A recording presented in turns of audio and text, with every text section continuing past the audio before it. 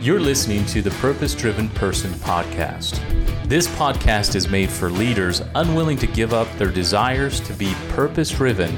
Guys, I made this show for a compass for you to have more purpose in leadership through 4 concepts: creation, communication, collaboration, and connection in both business and in life. My name is Matthew Leland Cox. I'm the founder of Never Give Up Youth Healing Center, Never Give Up Wellness Center, and Never Give Up Foundation.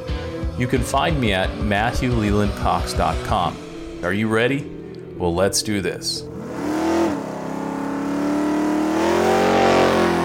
We have a special guest in the studio today, Dr. Franz, and he's one of our local MFT, marriage and family therapists here in the Valley. And we're going to be talking to Dr. Franz about what he's seen in his practice and what he's been doing for the last 20-something years as he's been practicing here in Las Vegas. So let's get started. I have Dr. Franz in the studio, and he's been here in the Valley for a long time. Dr. Franz, I'm going to let you tell us how long you've been in Vegas. I've been here in Las Vegas 30 years this last October. 30 years. Yeah. Well, we're glad to have you on the show. So we're excited to take that 30 years that you've been. Now, how long have you been a marriage and family licensed therapist? Well, I've been practicing as a therapist for about 35 years. Okay, so about as much as the length of time you've been in the Valley, you've been practicing that time. Oh, yeah. Oh, yeah. Wow. So we're going to have fun. We're going to pick your brain, and we're going to find out what's going on in Las Vegas. So tell us a little bit more about your education so the listeners know who you are and what you've been doing here in the Valley. Okay. I don't want to go too far back with education. I'm going to burn up a lot of valuable airtime with that. Suffice it to say, what got me started, I had a bachelor's in theater and speech, and I got to be so successful in the world of showbiz that I thought maybe I needed to go back to school and get something that would take me to humbler roots.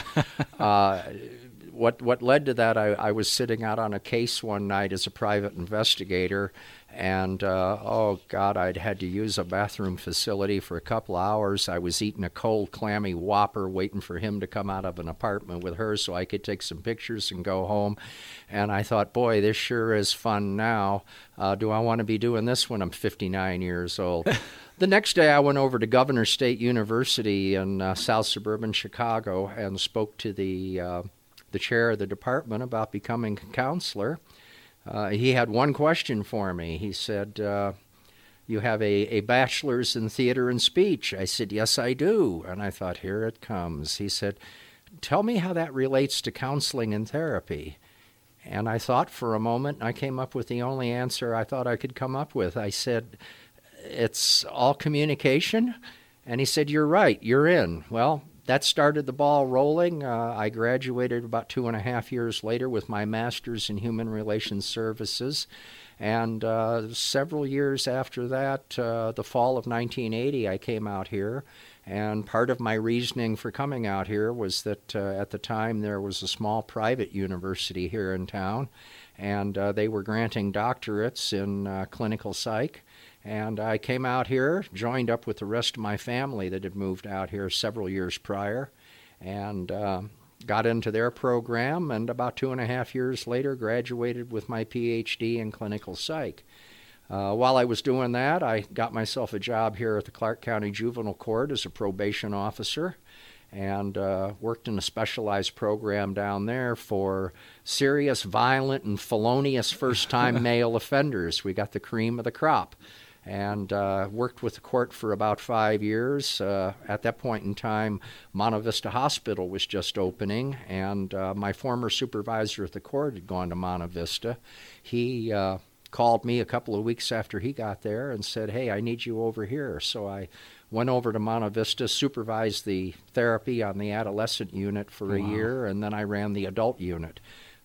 Finally, I just got to a point in my life where I realized that I was not going professionally where I had intended to start out on. I'd always had a part-time private practice, and long about sometime in 1987, I think I made the plunge into full-time private practice. Now those that don't understand private practice versus a job, it's not easy to get into private practice as a therapist. Oh, it's very easy to get in. Okay.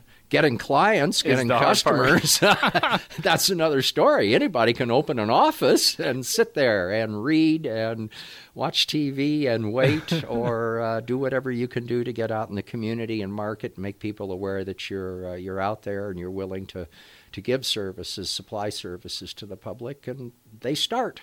The one thing that one of my professors told me back at Governor State was, with regards to private practice, there's a number of ways to go about setting it up, but the best way is to just take your time and build it by word of mouth. And I'm happy to say at this point in time I've got a word of mouth practice out there that spanned over 30 years in Las Vegas, and it's working very well for me. So for the 30 years you've been practicing in the Las Vegas area, it sounds like you've been in juvie, the juvenile court system, helping those youth, and now you're in private practice helping families and private individuals. Private individuals, and families, a lot of kids. A lot of kids. Yeah. What are you seeing out there that's plaguing the family here in the Valley? I think the biggest thing that comes through my door in various incarnations is my kid just won't behave the way I want him to, or her. Let's not be gender specific here. Okay. and that's, how do you respond to that? I'm curious.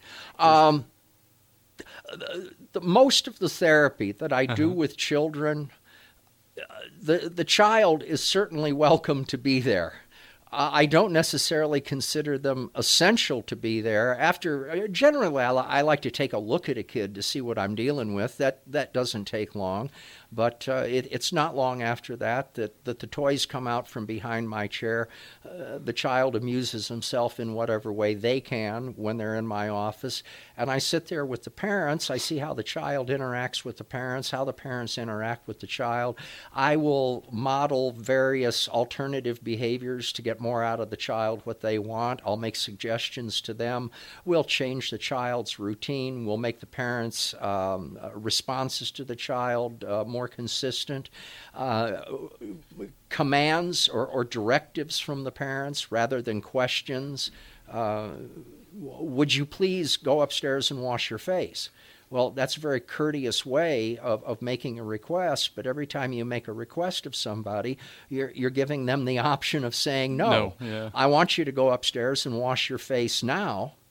It's a whole lot harder to say no to that. And just a simple grammatical shift, syntactical shift like that, it's amazing the results you can get. And going back to that whole thing when they walk into your office and say, I just want my child to behave, do you find the parents also engaging in arguments and trying to persuade their children and treating them like adults? Or this is another big element. In any family, for all of you out there, this is classic textbook. If you have a child, whether it is by birth or a stepchild, it doesn't matter. There is one motivation, one goal of the child's behavior.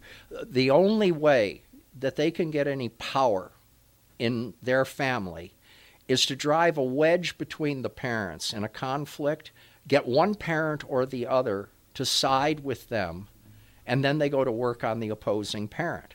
This is where a child can get their power in the family. Now, if you hook the parents up and the parents stop arguing, stop bickering, stop disagreeing in front of the child, and the parents provide a unified front to that child has got nowhere to go to work his wares. So he's going to fall into line. So, yeah, arguing among the parents. Now, if the parents have a disagreement, that's fine. We all have disagreements, especially when it comes to parenting. The parents can take that up with one another, but only after the child is out of earshot. Then the parents can work it out. The child is within earshot of the parents are a unified front in front of that child, and that child will follow both of their directives. Now, have you noticed when you work, we're just going to keep going on this because parenting is a big issue that a lot of parents I've helped over the years, they always don't know what direction to go when they get against a wall. And you notice when you give them these tweaks of verb or vocabulary to change the way they approach their child, they come back 6 months later or a month later and say, it's not working now. No, they come back next week. Next week, okay. So a week later, and they say it's not working, Dr. Franz. What do we do? Okay, and then we take a little more finite look at what's going on. What about it did work? What about it didn't work? How did the child respond when the two of you hooked up? In fact, did the two of you really hook up? Well, we started off together on it, but then my spouse began to raise some objections. Is that when it started to fall apart? Amazing how these things happen. Or in what creative ways did the child find? And children, I tell a lot of the people I work with, as children, they have nothing but 16 waking hours a day to figure out ways to manipulate their parents into getting them what they want. We as adults, we have other things to do in our waking hours. We do not have nearly enough time to think about all the ways we're going to counter their next anticipated manipulation. So what we may need to do at that juncture is take a look at what the child did and what new curve the child threw the parents. And the odds are, I think, 9 to 1, if not more, 99 to 100, that kid came up with some little creative quirk that got one parent or the other to break down and break away from that unity from the second parent. I always say they're mini attorneys. They're just waiting to pull their little briefcase out and say, well, in Exhibit 1, Mom, you said this. And they get you riled up. Oh, yeah. And they get you out of your system. And they because what's interesting, tell me if I'm wrong, Dr. Franz, is that children are like energy. If you switch and move your energy as parents, like you're saying, if they get together and band together, the child has no choice but to follow. Yeah. Because they're little children, and that's what a lot of parents forget is that they are children, and their whole job is to follow you as a parent. So if you're chaotic and out of control, I had an epiphany about that one night.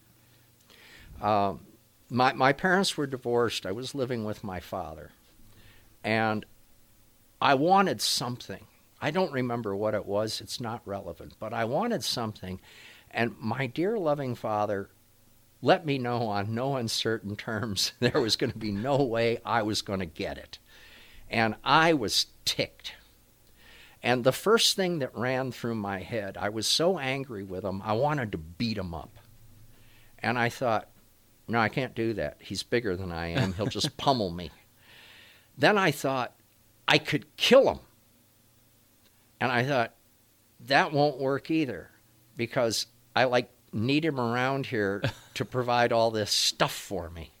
So the one thing that I could resort to at that point in time, and I wish I could recover what I said, but I started pushing buttons. And as soon as his eyes started to bug out of his head and his voice came up and he got that growl and the veins started to stand out in his neck, I knew he was just as angry at me as I was at him. We were even. I ran down the hall immediately, broke off the confrontation, slammed my door, and sat on my bed feeling self-satisfied and powerful. And it happens so often. And these things happen. But the realization in my head was, when I wanted to kill him, bedrock was I couldn't do it because I needed him. I was wholly and totally dependent on him. And this is an obvious conclusion to come to, but it's a conclusion that every child must come to. They need to be aware of that. That they need their parents. And by the parents bonding together, by no more other than the fact that they've bonded together, the child will eventually get there. I can reject both of these people. I'll go up with a chainsaw and cut their head off tonight while they're sleeping. I'll take care of them. Well, what am I going to do next? Who's going to buy the groceries? Who's going to get me to school? Who's going to take me to the toy store? Where am I going to get money from? How am I going to eat? The questions are just numerous. They keep coming. Yeah. Well, let's hold that thought. We're going to take a break real quick, Okay. Dr. Franz. And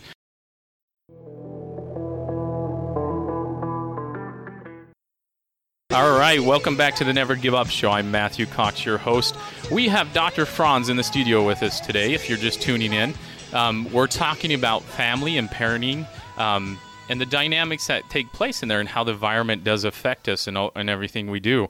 Now, we just went out, Dr. Franz, we were talking about how to get our children to listen. Now, this is a hot topic in every family, as I've been helping families in 35 years. You've been in the Valley helping them.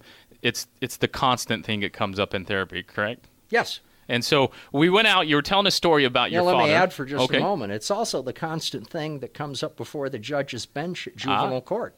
And tell us more about that. Well, it's very simple. The child's misbehaving in the home. He's beyond the control of the parents. He's misbehaving in the community.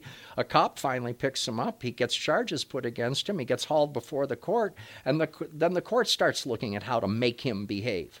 Now, you're going from the experience when you were in juvenile court. This is what you saw. Well, yeah, and beyond. And more recently, I've become a specially appointed That's right. co-parenting facilitator for the court. And as a matter of fact, I've got something working right now just in the beginning phases with truant children. Truant as in to school? Or as in kids that don't go to school. Oh. Yeah. So appointed, what was it again? Appointed? Co-parenting facilitator. And what you do is you're kind of an advocate between the court and the parents? I become an advocate for the child between divorcing or divorced parents. Wow. We get the kid out of the middle, Okay. and at least theoretically, I teach these parents how to responsibly co-parent in spite of their divorce. Wow. Okay, and how's that been going as far as helping them cope with that? Because that's a big issue that a lot of kids have. I've noticed when I worked with juvenile kids or in between divorces. Is that a big strain on the kids? Well, first of all, as I was talking before the break, this is an exaggerated example of the gap between the parents, the wedge between the parents that the child is looking to drive. When parents are divorced, of course they're alienated from one another most often, far most often.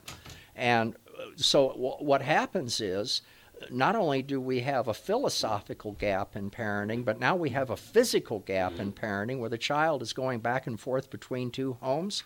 And you can bet he is playing both sides of that divorce dyad to the max. So he learns how to use that. Going back to that whole mini attorney, he's figuring out how to play it against both parents. Right, play one parent against the other. Yeah. So that's a huge thing.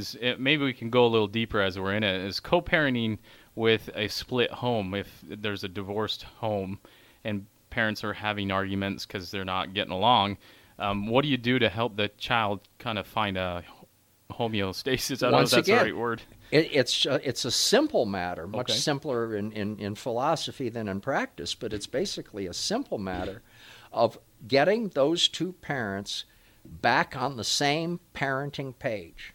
I don't care if they're divorced. I don't care if they hate each other. I don't care if they've got 1,001 issues related to their divorce that they're still working. They're still both parents of that child.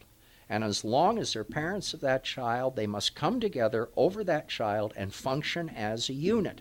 So even though we tell them that, the adults tend to not get it sometimes because they're so caught up in their emotions. They're so caught up in their own stuff. They're so caught up in their own anger. They've got to get even. Yeah. There's a tremendous sense often of competitiveness between the two parents. Each one is competing to be the better parent. One parent wants to lure the child away from the other parent. It goes on all the time. Wow, so there's a huge and that huge dynamics as far as what's going on in the home brings us back to the environment.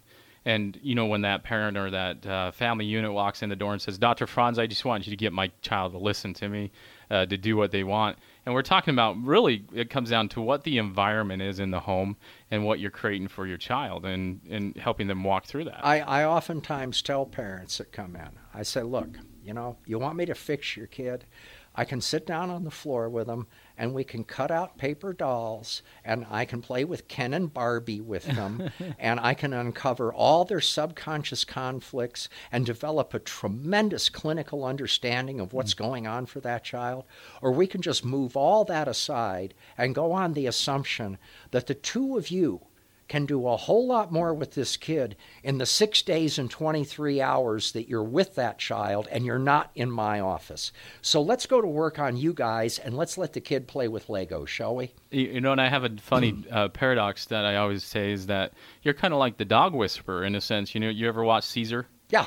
It's instead of him attacking the dog at first, and I know this is a funny analogy, but it kind of makes sense. He doesn't spend time with the dog first. He goes to the owners. Yes. And he says, well, we got to change your behaviors before we can get that dog to listen. And in a weird roundabout way, and he has a book for humans too. Yeah. You have to work with the parents, and a lot of parents don't understand that. No, fix my kid. It's their problem, not mine. Yeah. And so is that a lot what you're seeing is they think it's all the kid's problem if it's a teenage kid to a young kid, it doesn't matter what age. Well, they'd prefer to look at it that way because it absolves them of any responsibility of actually having to make. And I'm talking about a bloody fingernail effort to change their behavior. It's going to be tough. You know, and that's what's hard when you approach the parent and say, "Well, we're going to change you first." They just kind of stare at you like a deer in the headlights, in a sense. You know, at that point in time, I have found, and I'm not sure what I'm doing, I haven't thought about it much, but by the time I pull that on them, I guess I've given enough philosophical background on who I want to work with and what I intend to do that I rarely have any register of shock or surprise on the parent's face. By the time I pull that, it seems like they're usually ready to go with it. Oh, so and it doesn't take long. Well, and that's a good reward when they finally get to that point. Well, it's rewarding, and then now I know we can do some work, and we can get somewhere, and we can finally get everybody more of what they want, including the child. So, Dr. Franz, in your practice, do you have any good stories you can share along with, it can be years ago or whatever, to help the parents understand that or visualize what we're talking about as far as getting the kid to listen, or any cases that you had some good outcomes? Oh, my God. You're like, where do I start?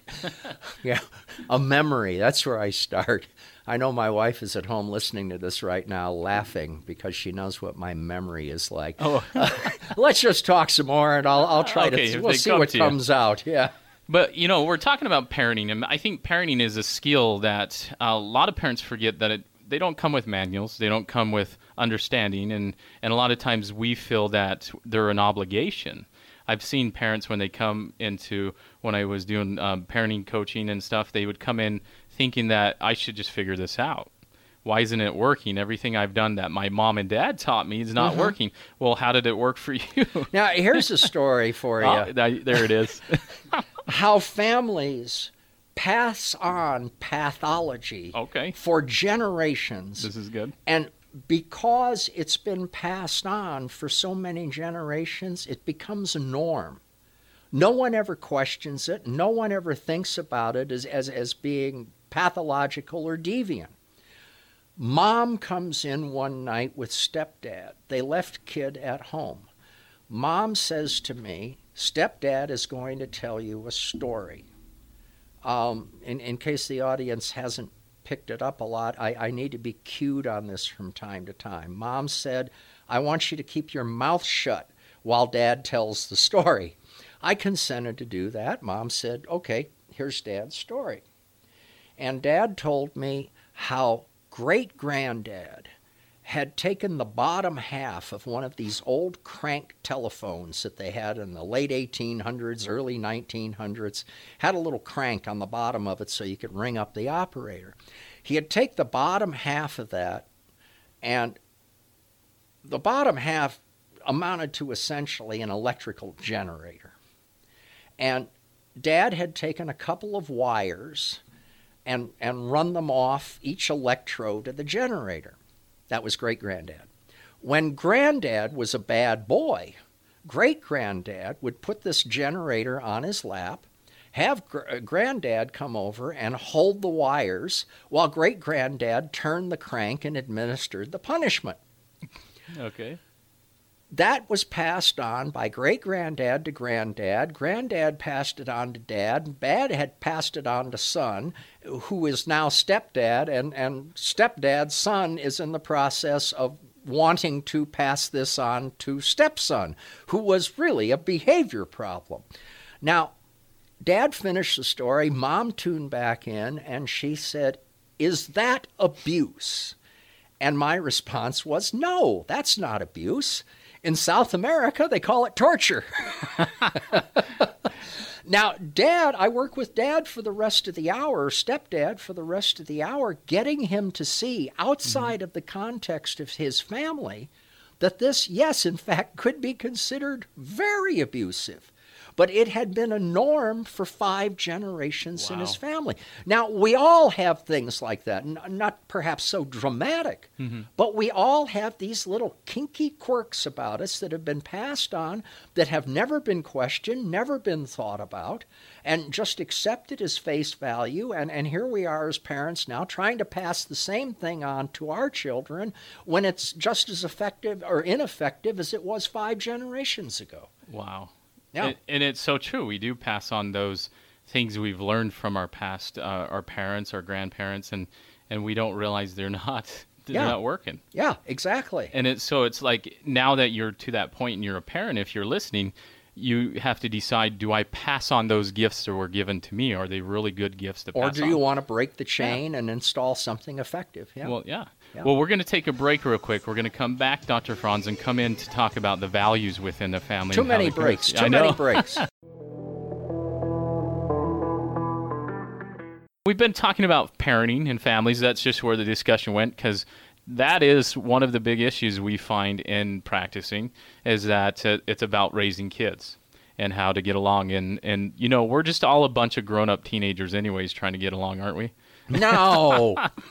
We throw fits once in a while.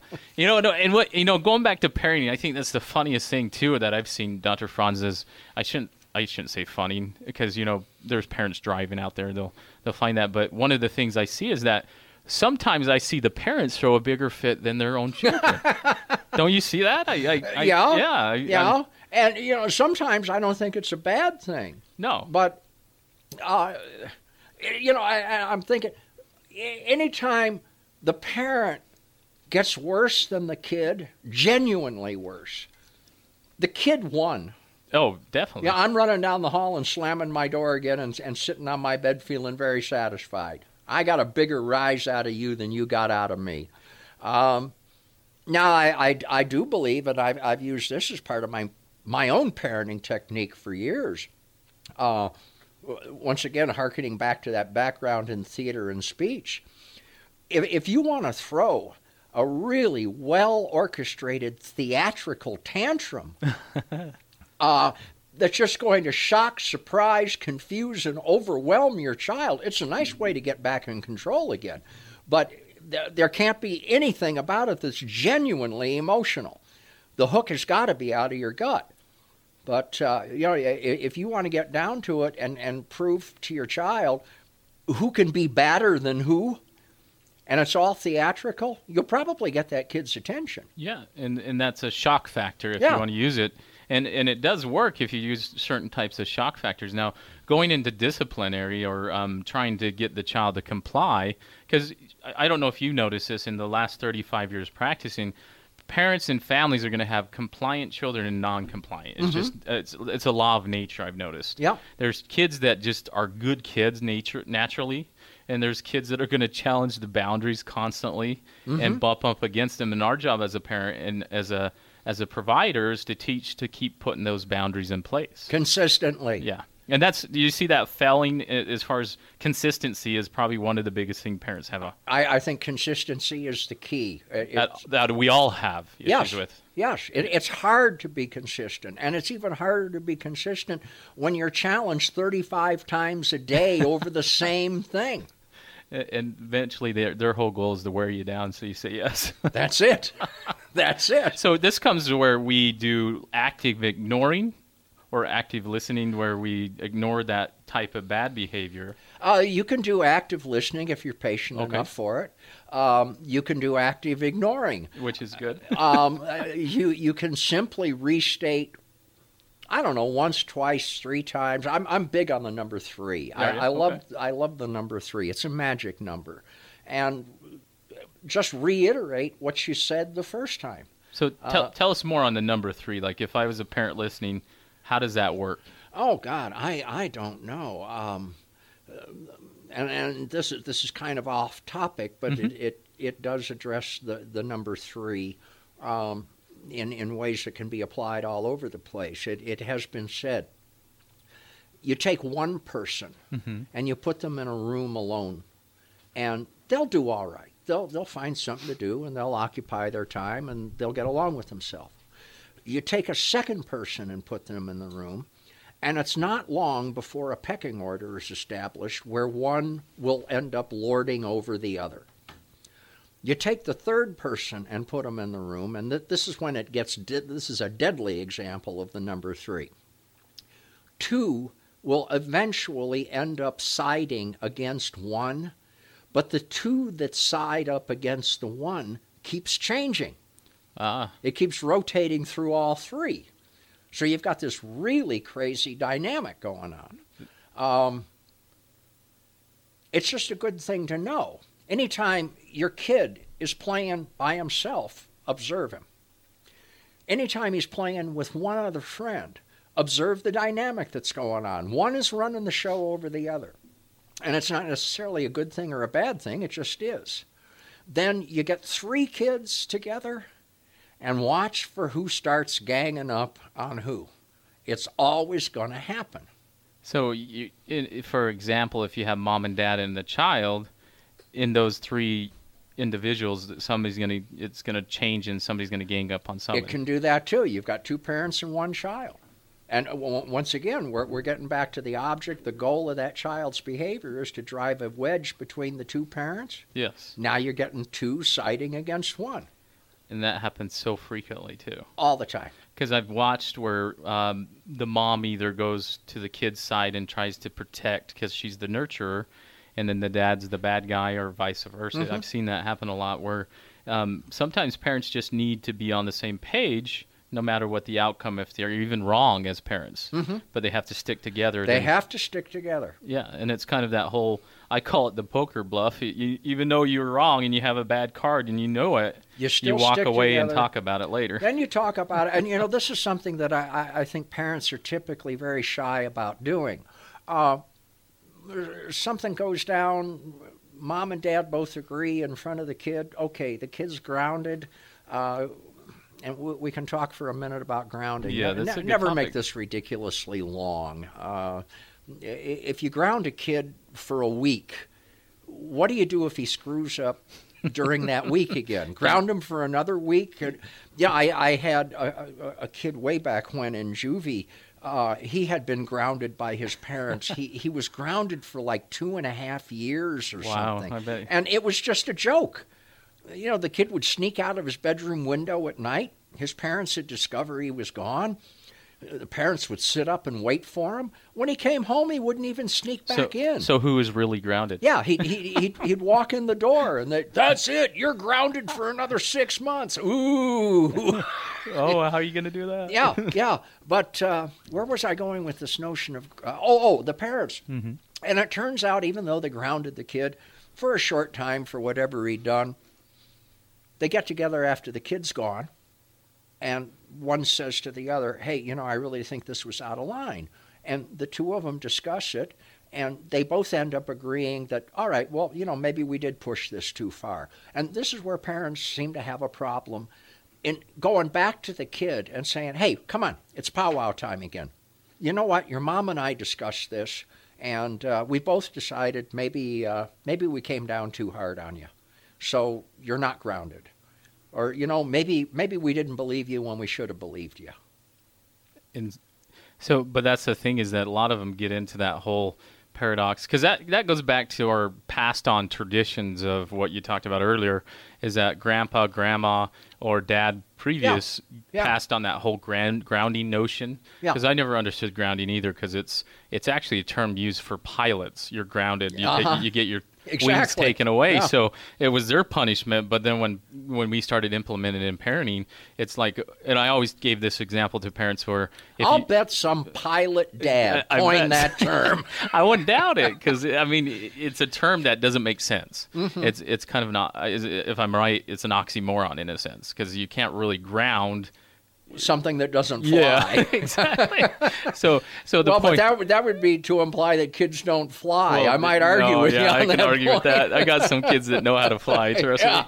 me. But it goes back to also, like, if you're driving a ship or a car or a bus, if you ground that child, who's really in control? You don't want to put them at the front of the driving position. Exactly. Because then you're grounded as a parent. You back yourself into a corner. Exactly. And so I don't know if a lot of your clients, you see that they paint themselves into a corner as a parent, and they're the ones, I grounded my child for 30 days. Yeah. Yeah. Oh, great. How are you going to do that? Yeah. Have fun. Enjoy the next 30 days of your life. Yeah, because we were all kids. I remember getting grounded. I'd sneak out the window, go push mom's car out of the driveway, and drive down the way.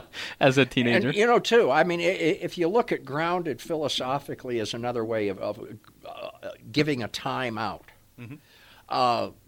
you ground a kid or you give them a time out, and it's ridiculously long, a week, a month, 6 months, whatever it is.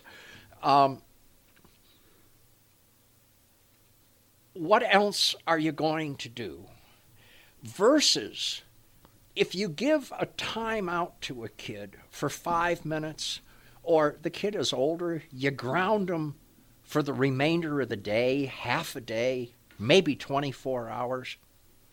It gives the kid something to reach for, number one. He can do it.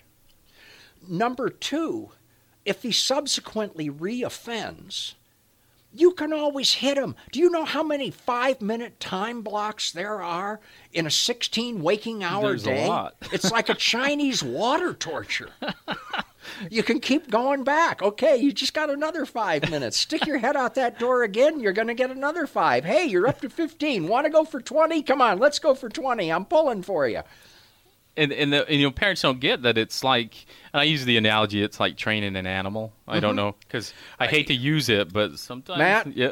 A year and a half ago, one of the most incredible creatures came into my life. Tell me. Pearl. Uh-oh. She is a 2-year-old Basset Beagle. We call her a bagel. She was a 6-month-old wild Indian when she came into our home. I have, for the last year and a half, really, really paralleled to so many parents how much kid training is like dog training. It is. And that is not meant to demean the dog or the child. No. But the principles are very much the same. I think, you referred to Caesar a while back. Yeah. If you watch The Dog Whisperer, you're going to see him actually exhibiting, demonstrating, modeling training techniques that are going to work perfectly well on a child just as well as on a dog. I laugh every time I watch it. I'm like, that's total psychology. Yeah. Ignore the bad behavior, engage, be assertive, be patient, and be calm and assertive when you approach it. Because a lot of parents will go to their crazy zone, get crazy, and start yelling, and that's where the discipline or the 5-minute timeouts don't work, because they come back lecturing, telling the kid what they did wrong, where you have to have no emotions, no anything, and just let the 5 minutes happen. It becomes rational. Yeah.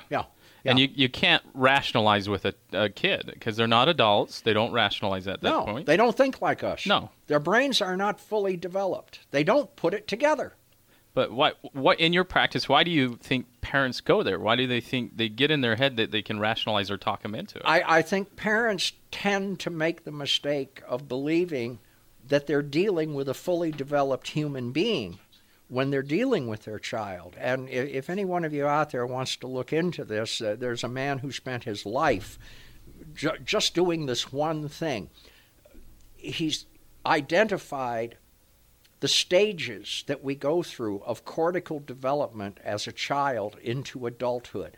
Oh. And I'm vague on this. I think maybe there's a half a dozen or so. Mm-hmm. And the fact of it is that at any particular time in a child's development, cortical development, they are only mentally capable of doing some very specific things. The guy's name is Jean-Claude Piaget, Piaget. Yeah. He spent his lifetime just identifying like these 6 stages of cortical development in children. And he's very, very specific about the kinds of operations that any child in any stage is capable of doing. And the biggest one is the notion of reciprocity. I give to you, you give back to me. that does not really start to develop in a child until somewhere in their mid-late teens. So we have this notion about younger children being altruistic and wanting to give, and they're not even cortically ready for that. No, they are self-driven, and that's where a lot of parents think, well, why aren't they unselfish? Yeah. They haven't learned that. That's their whole thing, is as a parent, you're teaching them, modeling them. Because what you model is what they're going to learn. There's a lot of parents don't get that. If I'm a selfish parent, I leave my kids home at night, I go do whatever I want, then I come home, what are you teaching them? That's just going to feed their selfishness. Yeah. You're teaching them the same thing. And also, to get back into cortical development for just a moment here, there is also the notion of cognitive egocentrism. Oh, that's a fun one. All kids are cognitively egocentric, and all that means is the world revolves around me. And I have the 4 F's when I talk about teenagers: friends, fun, freedom, and food. Okay. That's how they talk about it. That's good. Yeah, and that's totally how a kid thinks. They want friends, fun, freedom, and food, and they don't care about anything. What do you mean I have to do chores? You have to give this to me as a parent. Yeah. And they're that entitlement. They develop that sense of entitlement. Yeah, right. It's huge. Yeah. We're going to take the last break, and then we're going to come back, and I'm going to let you finish off telling the parents what you think they need. We're talking about parenting, Dr. Franz, and we're going to end the show here. We got a few more minutes left, and we want to know, what advice do you have for parents? We were talking a little earlier about, I remember you teach in one of the trainings, because you work with us over at Compass Behavioral Health, which is a Medicaid provider here locally, right? Right. And we help, just so people listening understand that, we help kids that are less fortunate, that are either in a bad dire, or foster kids that they have Medicaid, correct? Mm-hmm. That's correct. And we help them in all sorts of behavioral issues. And so if you ever want to come over and meet Dr. Franz, and if you do have your children that have Medicaid, and it has to be full coverage Medicaid, is that right? I believe so. Yeah, or fee for service is what they call it. Mm-hmm. You can get all sorts of providers that are with us. For the last 2 minutes we have, or about a minute and a half, what is some advice you want to leave for the parents? Oh, my Lord. Okay, I got 2 minutes to cover the subject of why. Well, about a minute. Freud started with why in his analysis, and Dr. Spock let this leak into child behavior in the 1950s, that we have to give lengthy explanations. There's always a reason for something, and we must find the reason. No, quit wasting your time. Take that ugly 3-letter word, throw it out of your vocabulary, never use it again. Why is not the issue here. If you really want to deal with something, deal with the what. What is my child doing? What do I need to do? Is it acceptable to me? Never why. Kharkov gave us this very quickly. Who, what, when, where, and how. Who, what, when, where, and how. He called it 5WH. I don't know why he called it that, because it's actually 4WH. Who, what, when, where, and how. But these are the questions that you want to answer. Never why. Why is a waste of time. And that's the gift that I have to give to this valley today. If I can get that word out, I've done my job here today. Well, thank you so much for being on the show, Dr. Franz.